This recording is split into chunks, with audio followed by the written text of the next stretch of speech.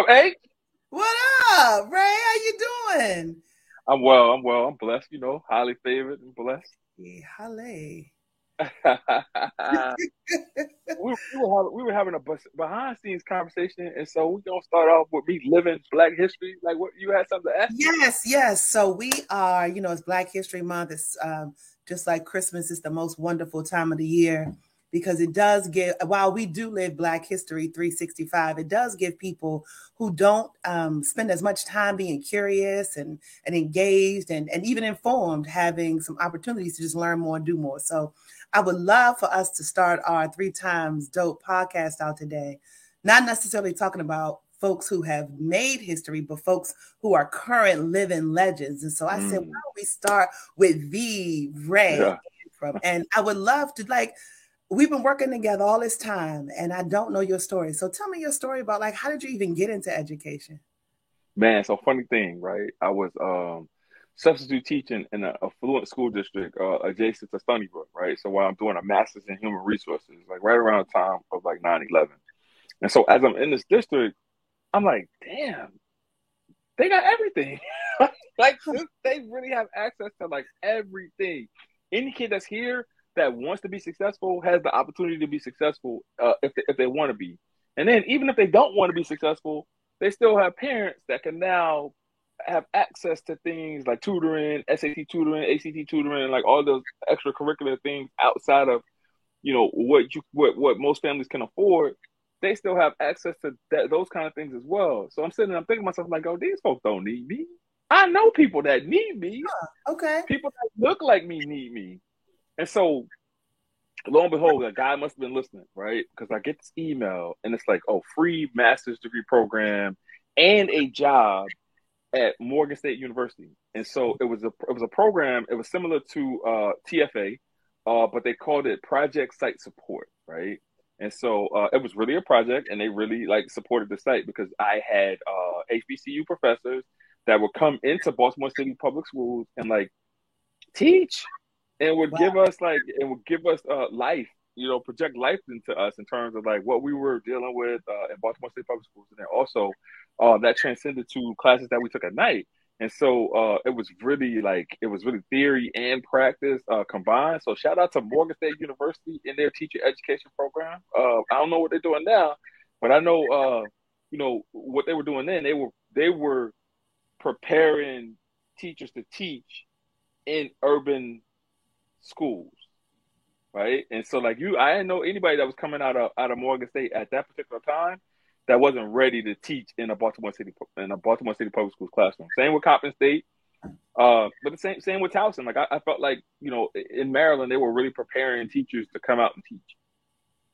That's dope. Like I think that the thought we keep talking about like this, the lack of black teachers, the lack of black males teachers of color, and thinking about some of these programs and the ways that they actually like not only made a difference in that particular district, but look at you now, right? You've moved on.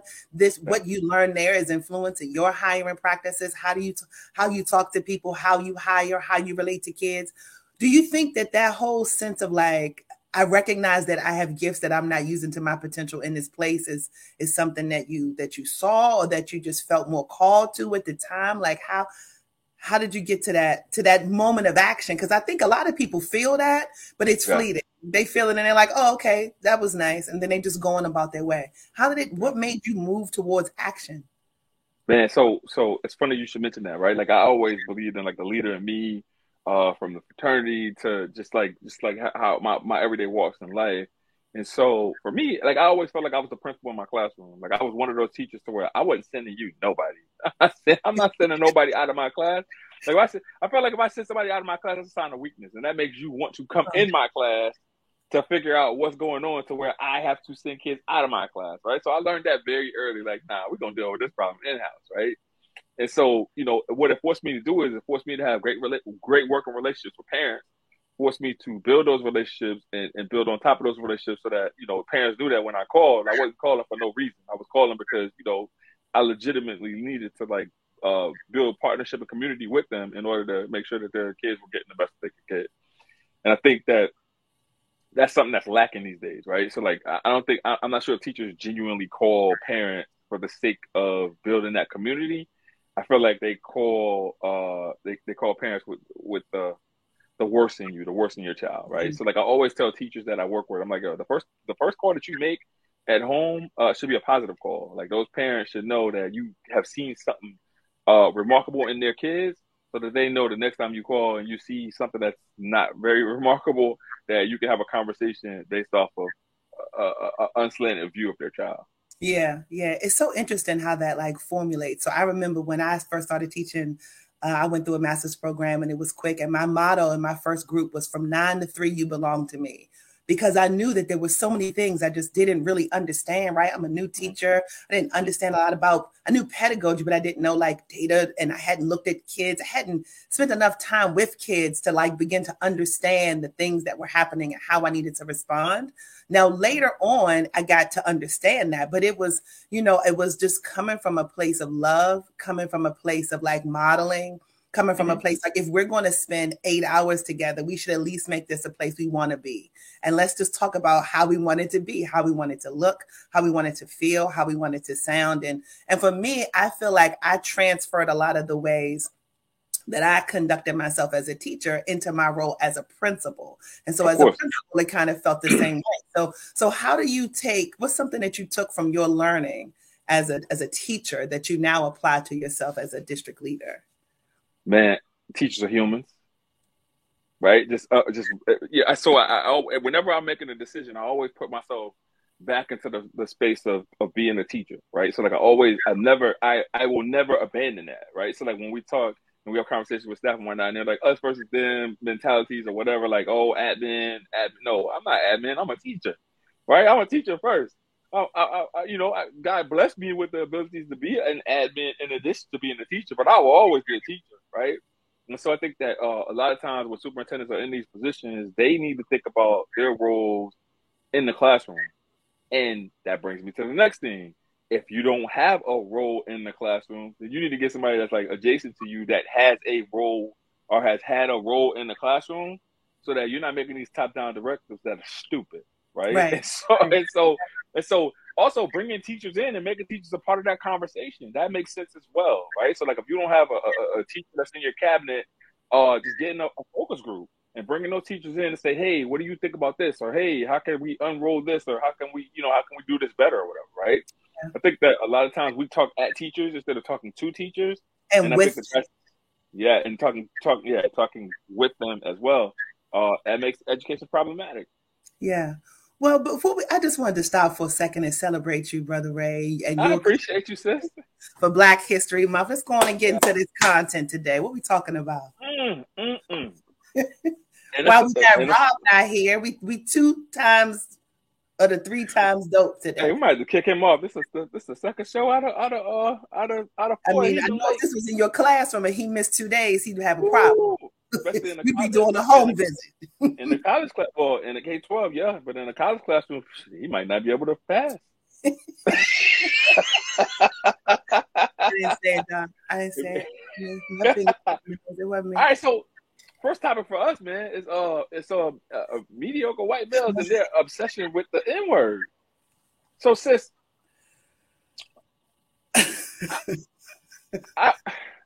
let me put this back up because I need to sit with this for a second. Mediocre white males and their obsession with the N-word. So we got this Joe Rogan situation that's happening, right? I posted a video or whatever with regards to it, and he's using the N-word or whatever. It's like, so to give him his due, he's saying that it's a compilation over 12 years in which folks are doing a mashup with him using the N-word in context. So my question to you is there ever a time for a white person to use the N-word in context? So I think the answer is no. And the question about context is the reason why they can't use the word. And I don't think it's necessarily, to me, it's not about the word. It is about their obsession with this, like, you can't tell me what I can't do. And it is directly centered in power and authority and that freedoms. And I can, do what I want to do because you don't tell me. And I'm like, I bleed red, white, and blue. And so I think the use of the word is problematic. And I think that it also goes much deeper because I don't think he thinks he's a racist. In one of the clips, he had Jimi Hendrix in the picture behind him, like on the set. And so I think that he believes that the use of that word describes a population that does not reflect the other part of the population, and that it's okay for him to say that, and it doesn't. And I think it's less, the use of the word is troubling. I'll be honest, I can't even watch it. I've been just trying to do a better job of protecting my boundaries and protecting what kind of energy and what kind of things I let have access to me. And I just think it's about power. It's like, you can't tell me no. It's the kid that you say, don't touch that, it's hot. And they got to keep touching it. And then when they touch it, they're like, oh, wait, that was hot. Like, it's about power and access. And what makes me upset is this whole thought about, on Monday, we believe in freedom of speech and people should be able to say what they want to say.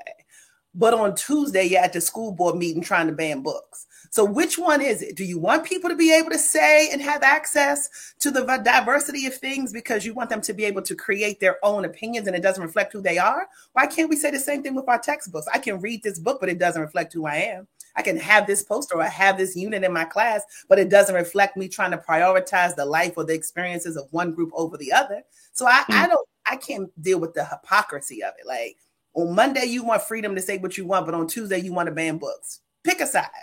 Hey, folks, you're in this audience right now, and I see a couple of y'all are. Let us know what you think. Should white people be able to use the N-word? We're about to dig in. And so, sis, I'm sorry. I'm going to apologize beforehand because I know you came in and you're like, I'm trying to protect my peace. And so I'm about to unprotect that. Oh, I knew that. That's why I'm hydrating. I got my water. Sit down, ready.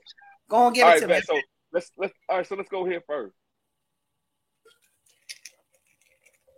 And the guy goes, okay. Goes, that in a good neighborhood? He's like, oh, yeah. Guy barely speaks English. He takes us there. We get out, and we're giggling. Oh, we're going to see Planet of the Apes. We walk into Planet of the Apes. We walked into Africa, dude. We walked in the door, and there was no white people. Okay. So that's the first John, right? So dude goes in, is watching, wants to go see Planet of the Apes. Like, let's paint some real context here, right? He asks his friend, he's like, oh, hey, is this a good neighborhood? First of all, that's racist. What is a good neighborhood, right? And so that immediately implies race to me, that you're looking at the situation and you're trying to find something or whatever, right? But not only that, he says he walks into the movie theater, which is an all-black movie theater, and like automatically that turns into, it was Planet of the Apes inside of the movie theater, not even talking about the actual movie, right? He's talking about all of these black folks that are in the theater, and that became Planet of the Apes. So anybody that knows anything about racism knows that, like, since the beginning of time, black men have always been associated with apes, right? Mm-hmm. And so for you to then say, you know what? I had no idea that was racist. That's bullshit to me. You're right. And so I want you to hear his apology. And how much fun it was to go to see this movie in a black neighborhood. It wasn't a racist story, but it sounded terrible. It's a fucking idiotic thing to say. And I was just trying to be entertaining. I certainly wasn't trying to be racist. And I certainly would never want to offend someone for entertainment with something as stupid. Okay. So this dude says he wasn't trying to offend anybody. He was just trying to be entertaining. First of all, who are you trying to entertain? The people who gave him $100 million to keep him on. He's one of the highly rated podcasts on Spotify because he thinks that he can say it and it doesn't reflect him, and that he's clear that there are hundreds and millions of viewers who agree with that same sentiment, and and even if he didn't understand what it meant, he knows that they understand what it means. And then it's like, oh, I'm sorry, my bad, I didn't even mean to say that. Like, who even talks to other people that way? And maybe it's offensive because, for us, we spend a lot of our time with young people. with the parents of young people, with young staff members, with young people. Mm-hmm. And I would never, we don't yell, we're not acting crazy, we're not being rude, we're not using language that's offensive. If you say something that I don't like it, I gotta own that because your experience is true and valuable. And they just think they can say whatever. And that's all about power and privilege. And nobody checks them. Nobody checks them. And when they get checked, it becomes problematic though. Because then when they get checked, it turns, who was the other one? Gruden. We'll get to NFL in a little bit. How he got checked, all of these terrible things. And then when that happens, the way I receive it is that they are so confused. Like, how, why me? And you know why they say why me? Because all their friends and colleagues are talking the same way. And so it's like, well, what do you think? It's me. But what did I do that's any different than what these other three people do, than what we do, than the other people laugh? So why is it problematic for me? So y'all are targeting me. This is cancel culture, and you're coming after me, and I should have the freedom to say what I want to say. Man, get out of here with that. That's bananas. Listen, you can have the freedom to say whatever you want to say, but I have the freedom to react in whatever way in which I want to react. And I'm telling you right now, I wouldn't risk my life if somebody disrespects me by calling me a nigga, knowing how hurtful that word is, knowing what our ancestors went through or whatever. Like, you ask me what my trigger is, that's my trigger. Growing up in the South, that's my trigger. Yeah. I will lose it all for that. People are like, damn, man, you living a good life. You living this, you living that, or whatever, right? And so, you know, you're willing to risk it all because, you know, one of these jokers call you a yes. Well, you know, everybody got their own way. I remember once upon a time, I was in a class with a professor who was looked at very favorably in the community. And he was a white male, and he often did and said some things that didn't make me feel like they felt offensive. They felt violent to me. And it felt like he was doing them in jest, that he felt like he just had authority and proximity, and he would just, you know, do all of these things. And so at one point I said, I am going to get up and I'm going to leave this class because I have understood enough about my brain to know that my response will be to flee, to fight, or to freeze. And I pay too much money to freeze here and experience this. And if I get up and fight, we won't have any more school. So I am taking it upon myself to leave. I'm going to leave this class. And I will not ever. It was a very, you know, it was a big white institution, right? And for me, at that moment, the same way that you would risk it all is the same moment that in a way I was risking it all in a different kind of way, because I was willing to walk away. I was not going to, especially to pay. I'm not going to pay to engage with you to speak about women and violence and people of color and people who are situated closest to poverty because you feel like you can. No, I'm not doing that. Yeah. So, again, that's a teachable moment, right? That's a teachable moment for everybody. And I'm so happy to hear that you took that stance, right? And so for me, my approach is also a teachable moment. I'm gonna knock you out. I'm gonna teach you what to happen. And you're gonna learn, and you're gonna learn from it.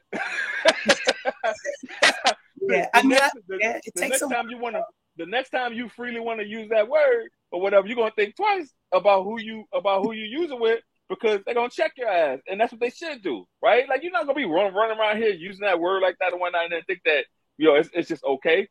Listen.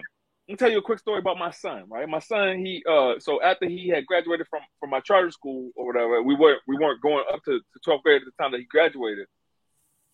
But he I then had to buy a property in a high school that I felt like was deserving of him, right? So then I exhibited zip code choice because I had the ability to do that. A lot of parents don't have the ability to do that, and he would have had to go to his district school, which I didn't think was a good school, right? So like when you hear zip code choice and whatnot, like that's where it comes from, and that's how it resonates for me. So I buy this house in a well-to-do school district, right? He goes in and it's majority white kids, and he walks to the cafeteria first day and they're freely using the N-word. He's a 12-year-old high schooler, right? Like because he skipped twice. He's 12, 13, and he's walking in and he's listening to white kids use the N-word. That boy came home crying to me, right? Like so angry, like he was shaking, right? because he just didn't understand how they felt like they had ownership over that word. And they could use that word as freely as they wanted to do. And so I'm sitting and I'm thinking to myself, I'm like, damn, I could blame these kids for their usage of for their usage of this word or whatever, and how they don't know the impact of the word. Or I could blame their parents, because a lot of times that's the dinner conversation that they having, right? They having these conversations with their parents, and then that's how they come to school feeling like they can say this word all freely or whatever, because they don't really know the hurt and the meaning behind these words.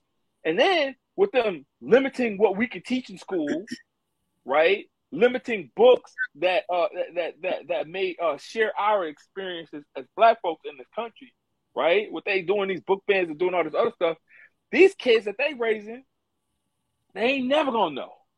And so that's gonna make them exasperate the usage of N-words and hurtful words and like all of these stories that are counter narratives for us. They're not even gonna know these stories. Right. And it's crazy because there was another clip of him where they had a bunch of other words. I guess they were saying like, well, what's wrong with the N-word? We say all these other words. We say this one and this one. They just went on and on. And I didn't even know what words they were. I didn't even know what ethnic groups they were referring to.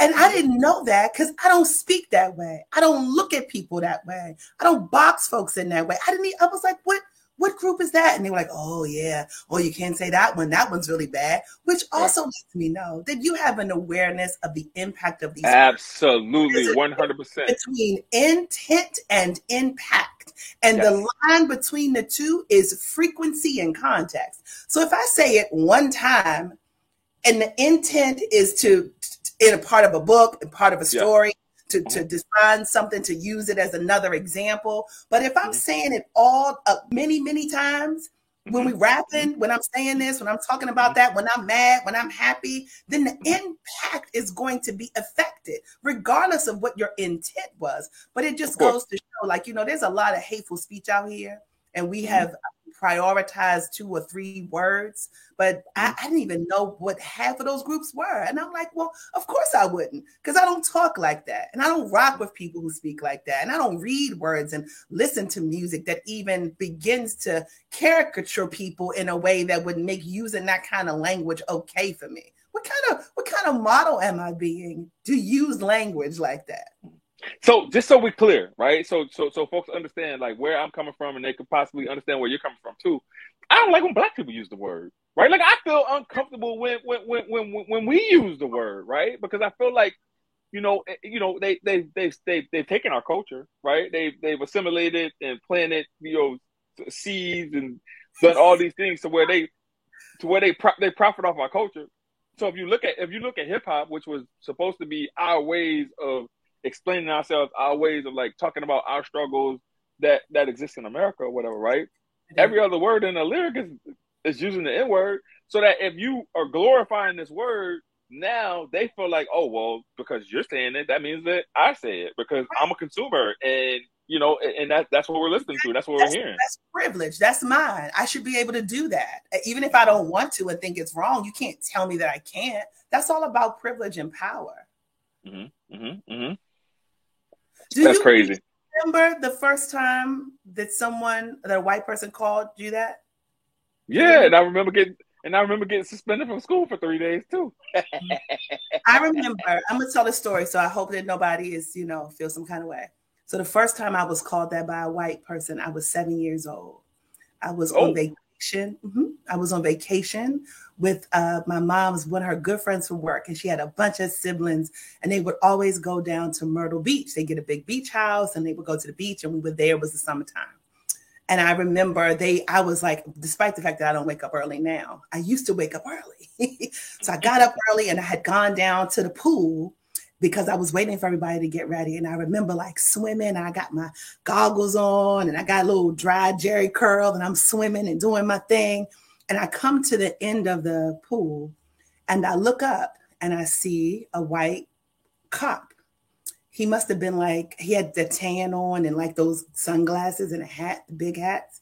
And he said, hey, N, get out of that pool. Not only did he call me N, he called me Gal. Hey, Gal, what are you doing in that pool? There'll be no in that pool. Get out of that pool. And I remember being young, 7, little kid. And I knew that what he was saying wasn't right. And even now I feel my heart beating fast. Like I remember being scared. But I also remember that I was a child and that a part of what I was told to do was like listen to adults, right? Just was to listen to adults. He's an officer, he's authority. And I remember saying, okay, and like getting out of the pool and him and walking back to where we were staying. And I remember like being there and they were like, oh, we ready to go? And I remember not going to the beach that day. I stayed in the house. I was afraid. I didn't know what I was supposed to do. And you know, being from DC, I didn't really see a lot of white male officer cops like looking down. But that moment was it's crystallized for me because it reminded me both of probably my first experience understanding like the intersection between race and gender. Like, cause he was like, you Black and you a woman, girl. Get gal. I was 7 years old. Get out of that gal. And I remember just feeling so embarrassed and ashamed, but not because I had did anything wrong. And I also remember coming home and I didn't tell my mother that story until I was an adult. You know why? Because my mother would have responded like you would respond. Mommy would have found who that person was.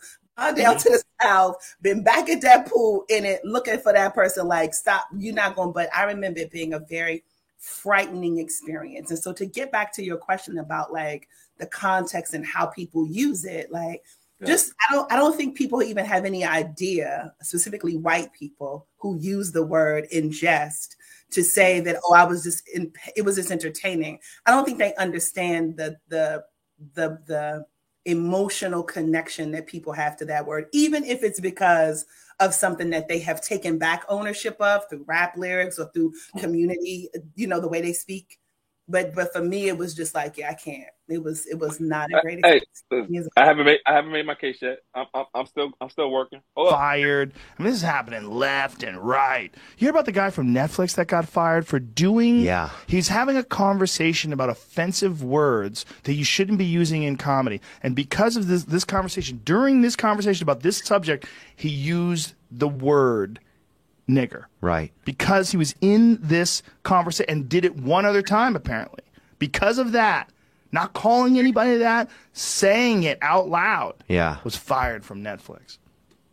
That is crazy. Unless he was saying it like he is having a good time with it. Like he was like, how excited he is. Right. Like, how was he saying it? That's the thing, right? But the thing is, it's very strange that that word is only forbidden by the people that it can't be used on. Right. Like, you can't use the N-word on you. It won't work. But if you can use it on someone and they happen to be a person of color, then that person, you're not allowed to do that. Right. It's very interesting, man. Well, I remember when I would ride my bike to school, a lot of my Black friends would get on my bike, you know, and they'd get on and I would ride them, and it was fun, you know. And they used to call me the nigga bus whenever I rolled up. And they would all call me that. And I honestly felt, and they were my friends. It was fun. Right. So, fun, but you couldn't say it. No, and I couldn't say it. And also, look, I find, you know, when somebody says anything, if it's something to do with a race, a gender, anything, and they have malice or ill intent, and these days I think if you do that, somebody's going to correct you really fucking quick. And so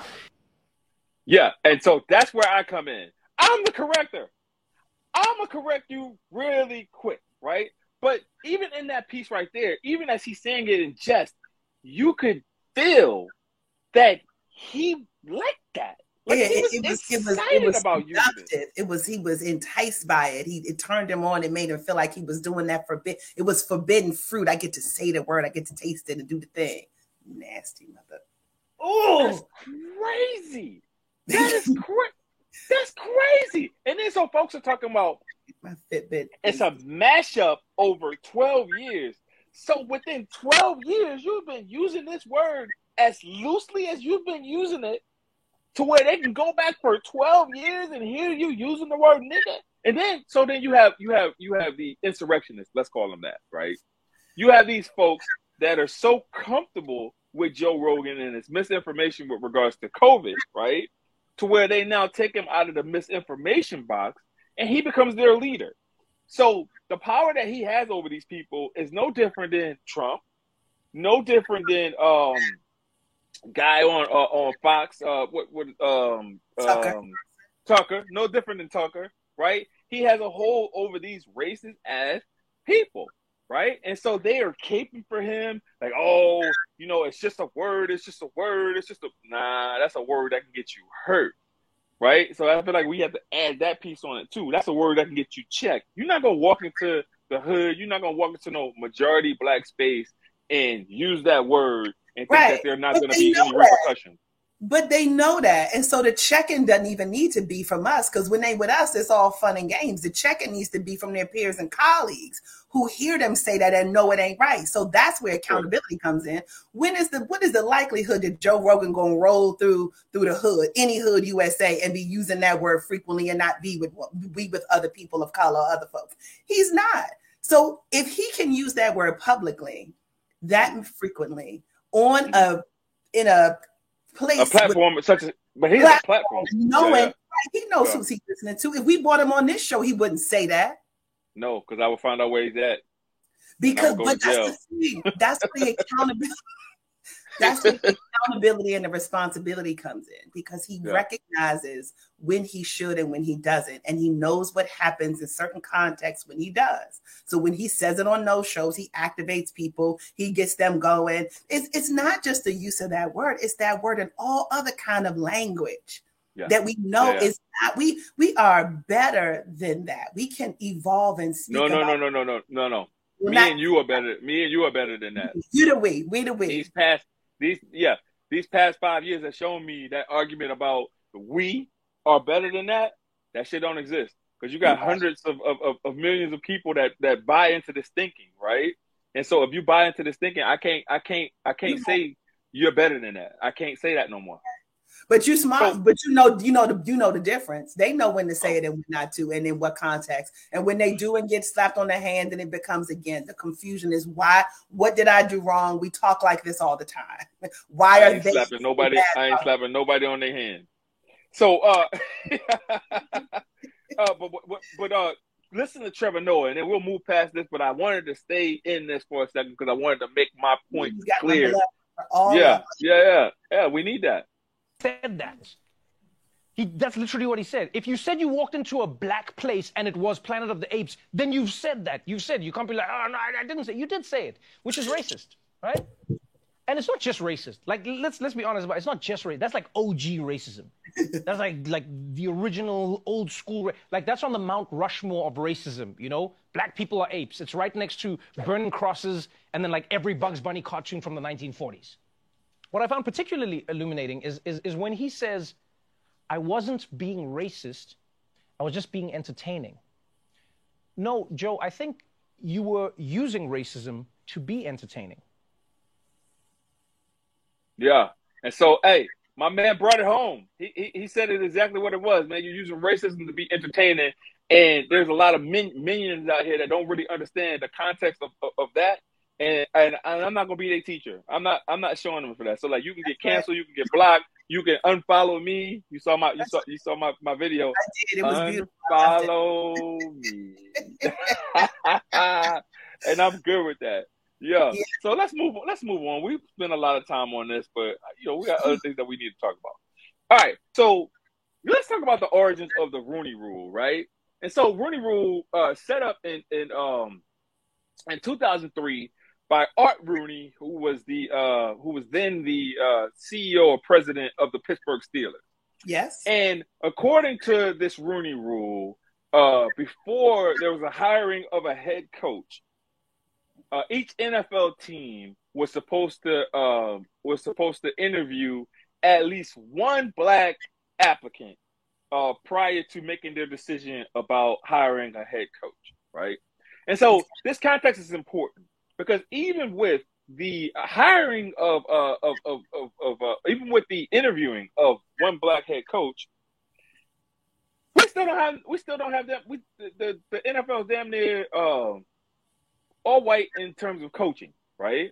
So I think that they just made a recent hire. I think Lovie Smith is down in Texas now, and I think that the guy that went to Miami from San Francisco is half black, or so he's considered a person of color. So now there's out of the 32 vacancies, I think there's 32 teams. There's 2 NFL players, and so my charge to you, right, is that we have these athletes in the NFL that make up or comprise of over 70% African American, right?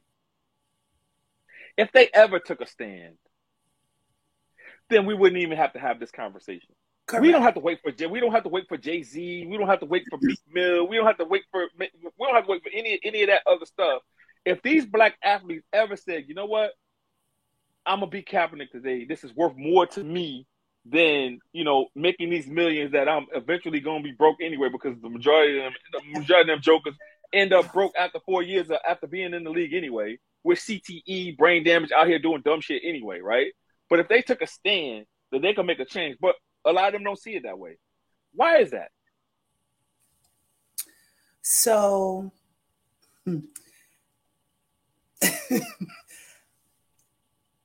I don't know, but I don't think it's probably any different than what we see in a lot of other spaces. More likely than not, folks know what they're supposed to do. You know what it should be.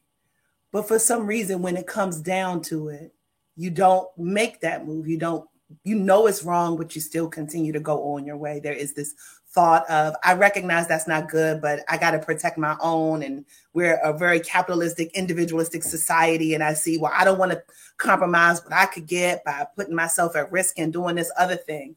But it came out of this like diversity, equity committee that was supposed to be thinking about ways to improve diversity across multiple spans, right? No matter what diversity was. The Rooney Rule was just about black coaches, but there were other things that the committee was interested in. They were looking at positions. Weren't they also looking at like salaries for white quarterbacks versus black quarterbacks, or trainings or recruitments, and why they kept picking people from these big schools and overlooking the talent at HBCUs and looking at gender and all of these things. But the reality is that the way I perceive it is that so many of these teams are directly connected to like family money, right? Like old money. And I don't know, but I would wonder if you did like a 23andMe, that a lot of that money kind of traces back to some money. You know that. You know, and so and when you are the owner, and this is your family, and you are a head coach, you have influence over the culture of the locker room, over hiring, over a lot of the decisions. And so I don't think that the thought is that we don't think they're good enough. The fear is like, but are they really going to come home with me? And am I going to have to engage with them in a way that I would? And do I want to do that? Like, no, he can just be a coordinator, and we love him, and let's celebrate him, and let's give him the Walter Payton Award for courage. But at the end of the day, he's going to go his place, and I'm going to go my place, and we're going to stay like that. And so I think that to me is the difference. And the data also looked at that was also, was it 2007, 2006, that Tony Dungy and Dennis Green got fired, and Tony Dungy had a winning season, and Dennis Green like only had one losing season. And so that also gets right back to that pressure.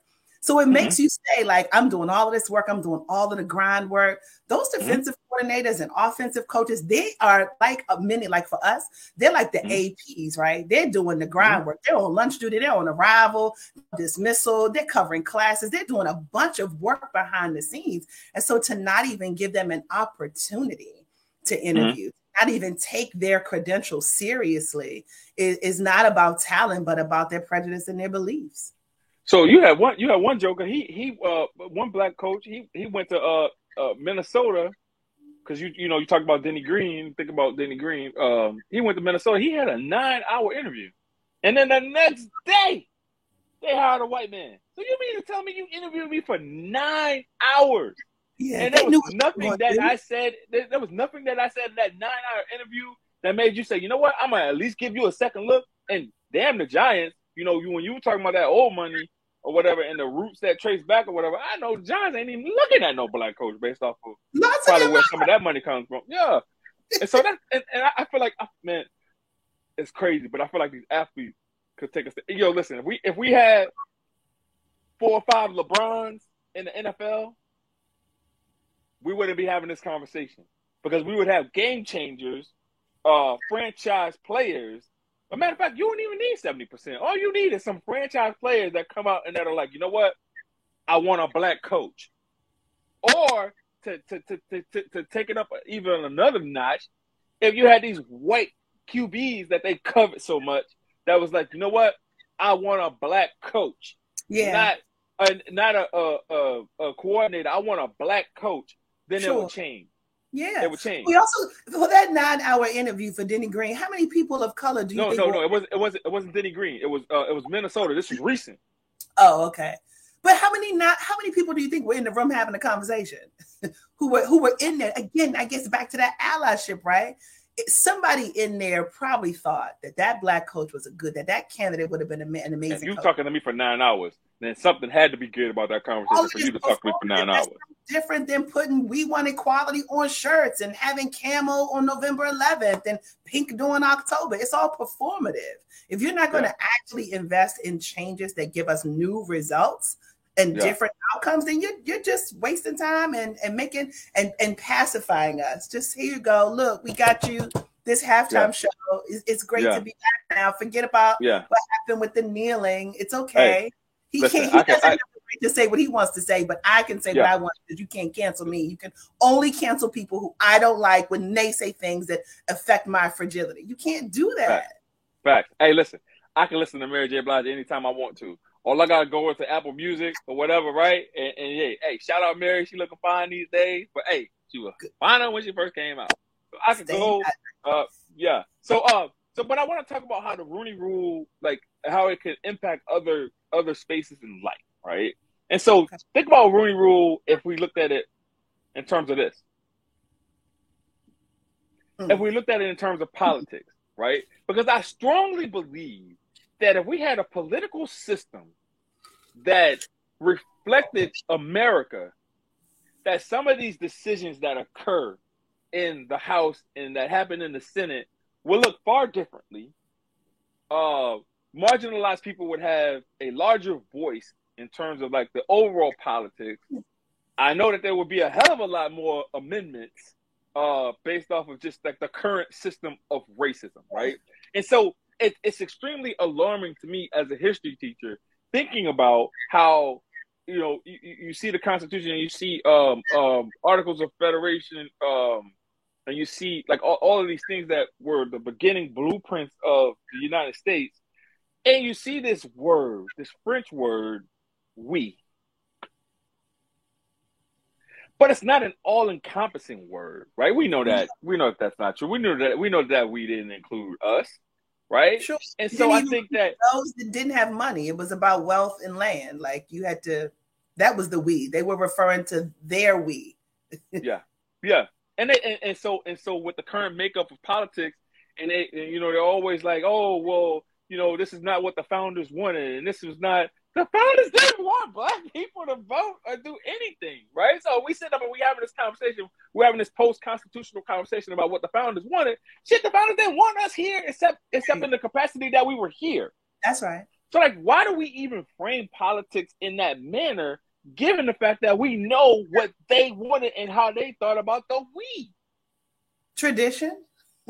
We've always done it that way. It's what we're founded on. It's how we've done it before. But your question about like what the Rooney Rule would look like for Congress makes me also think about, so what about other spaces? What would that look like? Like we have an equitable number of doctors and nurses and surgeons that represent the actual demographics of the population. We often talk about that with teaching, right? And the low number of male teachers and black male teachers specifically. And even when we look at the growing number of black teachers, thinking about where there are gaps around administrators or presidents of universities or all of these other places. And so what you're talking about is a radical idea where they would potentially have an equal base. So if 15% of us were representing this, then 15% of us would be that. And so that's a phenomenal way to look at it. But then again, you're talking about disrupting power. You're talking about equitable practices. You're talking about real diversity, equity, and inclusion. You're talking about being reflective about the changes and not having the same folks with power, the same time, all the same ways. But that would be fascinating. I would love to like look at some data on that to see like where is there an industry where people who are leading actually reflect the demographic makeup of the people in which they're serving. Mm-hmm. And so I'm gonna address this comment. Mr. Williams says LeBron was scared to walk off and cancel games during the bubble. Please stop propping him up. And so what I will say about LeBron is this: you may be 100% factual in terms of your assessment of that situation, but what I will say is he's doing more than 98% of the other athletes that don't say nothing, right? And so yeah, you know, he probably doesn't speak up as much as he could, but Jordan never spoke up, right? And so Jordan is a political arm now, right? So like now Jordan is coming to speak up. He did things silently in terms of like providing donations to campaigns and like all those things. You never knew about it. You know about it more now, based off of Republicans buying sneakers and Democrats buying sneakers, right? And so yeah, while we come in and it's easy to condemn LeBron for what he doesn't do. He's doing a hell of a lot more than what folks did prior to him. So I want to lift that in the spirits. So what about how would it look here? How would the Rooney Rule look in education vacancies in white-led school districts, right? And so I worded this for a reason. It's because if out of the 8% of Black identifying folks that wanted to go and get a job in Black communities, you could do that very easily, right? But the place where you can't go is in the suburbs, especially like white-led superintendents or whatever, or like white-led schools or whatever. It's harder to get into those schools, even though the research says that, you know, having a diverse teacher body is beneficial to all kids, not just to the kids that of that particular race, right? Absolutely. And so everybody benefits from a Black teacher. Yeah. And so yeah. What do you think with regards to that? I mean, I think it always gets back to the same thing, right? It's all about power and where that power lies, and to diversify roles and leaders in those places is disruptive to what people would want to have. And so I can't let them come in and then they'll have power and then they'll be voting and influencing what we do. And then we'll lose these traditions. We'll lose the way we always did things. We'll lose this thing that has, no, I'm serious, it has defined. I know. And they can have a school and they can do it over there, but over here, this is how we're going to do it for us. We know what's our community. We've been here. They don't know what's good. They need something else. And so we'll let them have something else just over there. Not over here. Hey, the easiest way, right? The easiest way to think about a company that's on the demise, or a company that has defaulted, or a company that no longer exists, is to think about it from the lens of we've always done it this way, right? And because you've always done it this way, that's why you are no longer here.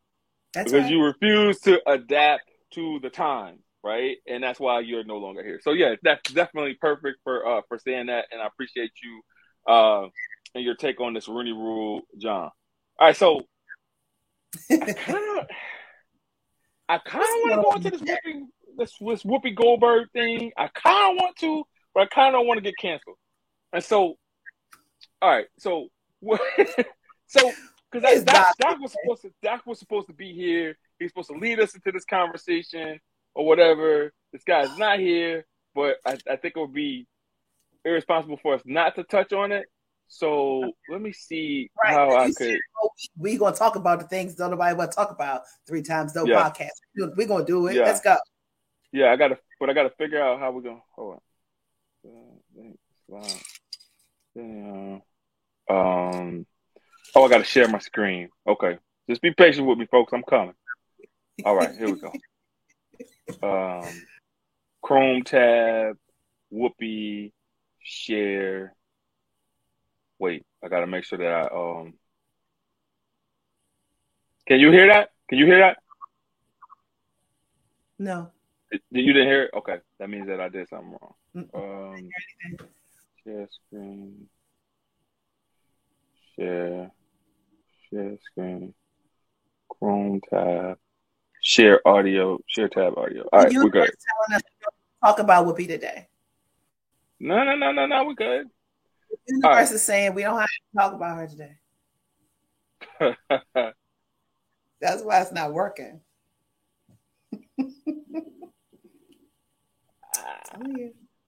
The entire ABC News organization stands in solidarity with our Jewish colleagues, friends, family, and communities. If you're going to do this, then let's be truthful about it, because the Holocaust isn't about race. On Monday's show, the host of ABC's The View inaccurately claimed the Holocaust was not related to race. It's not about race. It's not about race. What is it about? Because it's about man's inhumanity to man.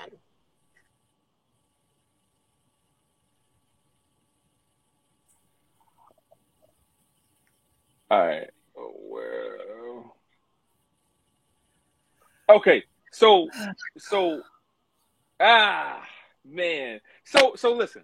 So that's I liken this whole scenario of Whoopi Goldberg, right? So I liken it to a teacher who doesn't have the content knowledge to be able to teach a certain thing, but still wants to go out on the ledge and say what she feels is provocative and what she feels may be her interpretation of what occurred, but not based off of fact, not based off of imagery, not based off of substance, right? Or also like not based on an evolved understanding of a particular concept, right? Yes. Cancelable? No, because I don't think she came from a place or a space in which she was not trying to see the humanity of Jewish people, right? And so I think that she misspoke, and she needs to be informed. So it becomes an opportunity to counsel and not cancel. Okay, I don't disagree. I think it reminds me of how many conversations we are having that have not evolved. And the reason is because we often don't have them in mixed spaces. And so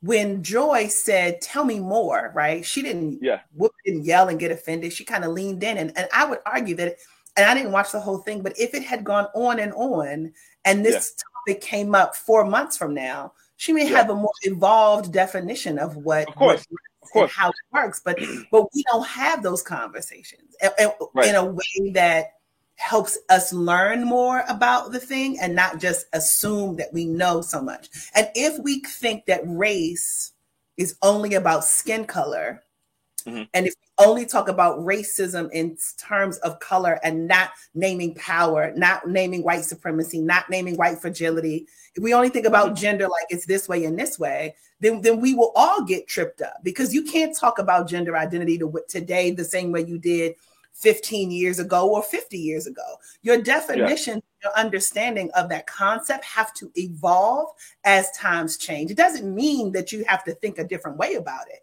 She can still hold on to her core beliefs, but it does mean that we have to think about the evolving definitions and the ways that we understand these terms.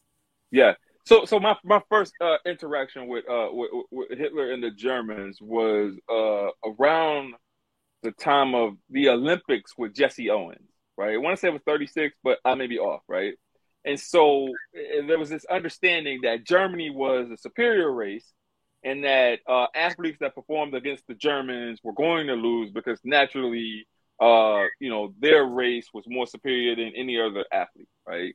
And so when Jesse Owens got up there and blow those jokers out of the box, right? Like if that wasn't enough for you guys to know that there is no such thing as a superior race, right? If that didn't end that argument for you, right? And so, it didn't end that argument for them, because then they still felt as if they were superior to a group of people, right? And so then they went in to exterminate those folks, right? And so I guess my concern is we have white folks in America that hate Jews. We have white folks in America that do not acknowledge the Holocaust, right? And so, that's another thing that they want to take out of schools. That Anne Frank book, meant a lot to me in school. They don't want that book to be in school. They want that book to be banned, right? And so it's starting to really feel like these folks don't want to know their history. They want to rewrite history to where they don't have to acknowledge the fact that there were inhumane things that were done by their ancestors, and they're trying to erase the greatness of our ancestors. I don't understand. Well, I wouldn't be mad if they would just come straight out and say it like that, but to frame it as though, oh, elementary school students shouldn't learn about hate, so we want to remove this whole thing about the civil rights movement out of the book, or that this book isn't correct because, young children are too young to learn about this. They should be having, fun in school and just learning how to read. They're too young to learn about hate and racism and the South and separate water fountains. They're too young. But when they get older and they have more understanding of it, then we can teach them about it. So I would rather them just keep it funky with me and say, hey, listen, y'all are doing too well. We've tried all these different ways to exterminate you. And we know that people believe truth is in books. We want to change the textbook and remove all of y'all and make it our stories. Keep it 100. But don't try to frame it as though these discussions and this banning of books is about protecting all young people from evilness of being outdoors, because that's not what it's about. That's what I like. And so I'm glad El Michelle is here, because like her comments definitely resonate in a sense, right? And so when you look at, I don't really want to talk about the differences because we can have a closed call, Zoom call. Passcode on that thing. Yeah, put a passcode on that thing and we ain't taping it. So El Michelle, holla at me if you want to talk. But I feel like we have responsibly talked about it from our perspective and have had an enlightening conversation, and that's as far as I'm willing to go. Because there's certain people you can talk about, and there's certain people that you can't talk about unless you try and get your ass yanked. And so I'm not trying to be yanked. The point about cancel versus counsel is a good one, and I don't think I've heard it framed that way before. Yeah, that's Nick Cannon. They came after him. Why? For all the kids? Hey, but it's so funny story about that, right? Is that him and funny story about that. No, there is a funny story. Not about the actual kids and not about the amount of kids and not about why he keeps having them. No. But there was so him and Kevin Hart, they do like these prank jokes on one another, right? And so Kevin Hart sent Nick Cannon a condom machine. And I think the card that was associated with it was like, hey, these is free. You don't have no excuses. Listen, that's a lot of kids. And then he had, God bless him dead. He had one that just passed away. So that would have been 9. That's a lot of kids. I don't know how we walk into a situation. I don't know how, as I can't speak for women, so women gonna do what they got to do. But I couldn't walk into a situation like that knowing everything that I know and be like, yeah, I'm cool with this. Like I don't. Sis. El Michelle, you in the comments? Where's El Michelle?